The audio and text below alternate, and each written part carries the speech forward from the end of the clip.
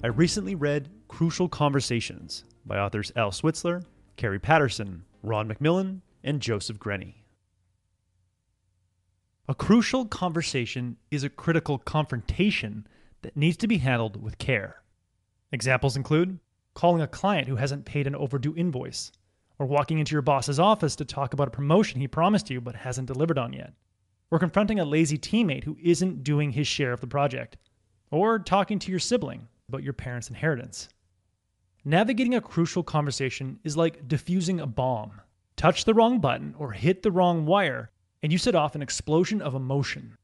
The best way to avoid an emotional explosion and prevent a conversation from going silent or verbally violent is to keep the dialogue going. If there's dialogue, then there's a chance you can work through whatever issue is at the heart of the conversation.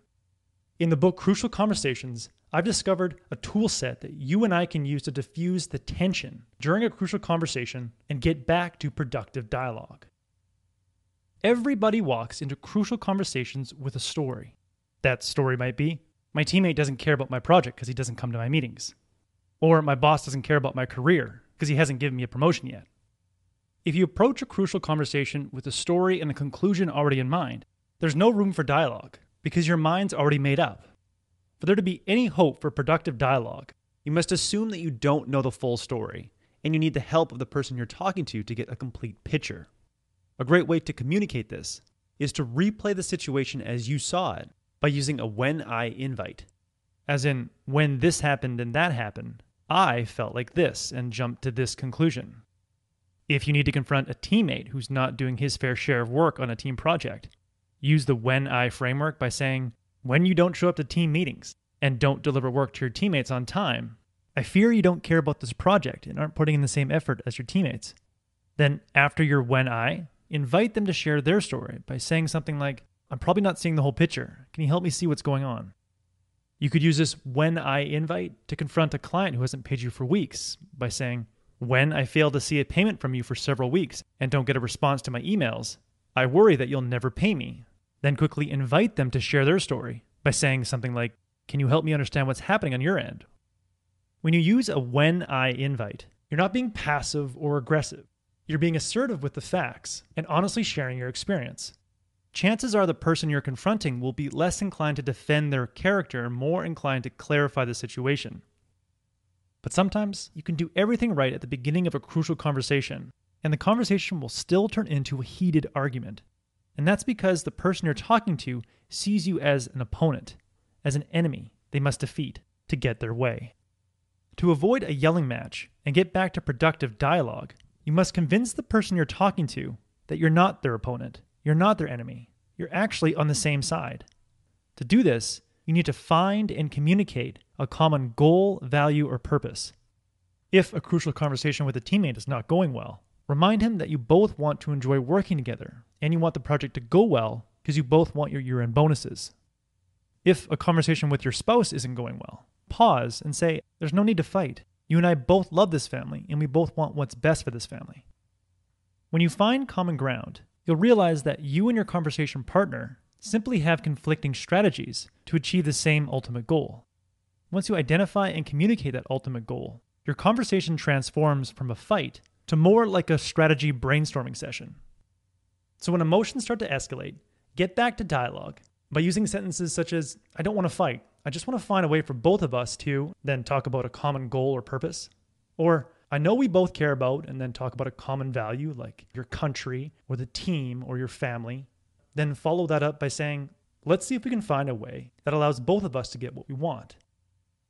At this point, if the person you're talking to remains silent, try nudging them back to productive dialogue by priming their point of view. Here's an example from the book when a factory manager announced to his staff that they had to rotate between their regular 9 to 5 shift to a 3 p.m. to midnight shift every 2 weeks. Naturally, the team members were pissed off and went silent. In an effort to spark a conversation about the new work schedule and engage his staff members, he primed them by guessing what they were thinking. He said, are you thinking that the only reason we're doing this is to make money? That maybe we don't care about your personal lives? After a brief pause, someone answered, well, it sure looks like that. Do you have any idea how much trouble this is going to cause? Then someone else chimed in, and the discussion was off and running. Priming is a reference to priming a pump. When you start a pump, you often have to pour water into the pump to initiate the pump and get the pump up to the right speed. Oftentimes, you can get a conversation up to speed by offering a good faith guess at what your conversation partner is thinking. Making a good faith guess requires you form two beliefs about the conversation. First, the person I'm talking to is a reasonable, rational, and decent person. And second, I'm largely responsible for this conversation going sideways, and I'm willing to own up to it.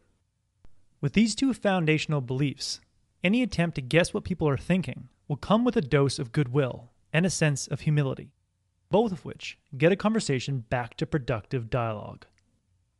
If you learn to start your crucial conversations by using when-I invitations and de-escalate emotions by finding common ground and priming with goodwill, you can transition every crucial conversation away from verbal violence or silence and into a realm of productive dialogue. The more you engage in dialogue, the greater chance you have to find agreements, and the more likely you are to work together to resolve the problem at the heart of a crucial conversation. That was the core message that I gathered from Crucial Conversations. There are many more tools in this book to help you navigate any difficult conversation. I highly recommend this book. If you would like a one-page PDF summary of insights that I gathered from this book, just click the link below and I'd be happy to email it to you. If you already subscribe to the free Productivity Game email newsletter, this PDF is sitting in your inbox. If you like this video, please share it. And as always, thanks for watching and have yourself a productive week.